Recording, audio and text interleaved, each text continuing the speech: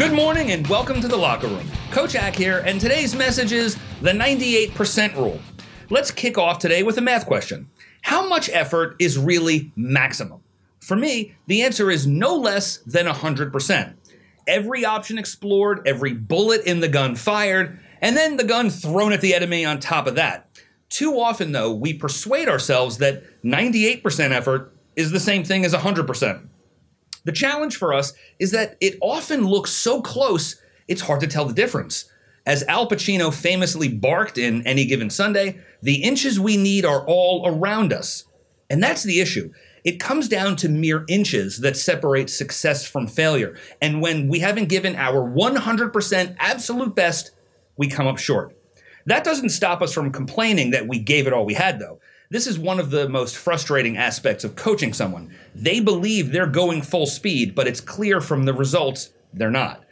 We've seen countless examples in sports illustrating how the tiniest edge has gone to the athlete who was willing to put a little more time in preparing, a little more time in practicing, a little more time in conditioning.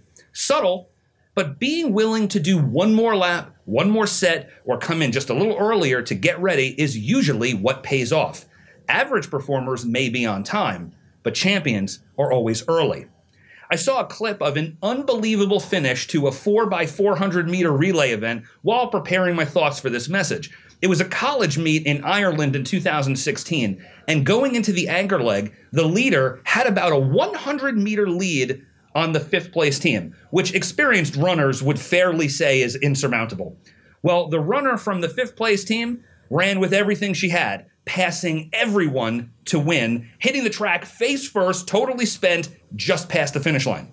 It showed that there is really nothing out of reach, no matter how unlikely, if we apply 100% of our effort all the way to the very last step. So today, let's make sure we don't stop at 98%. That's where average lives. Let's go all the way to 100% and to our very best life. Thanks for joining me in the locker room today, guys. We'll see you next time. Make it an amazing day.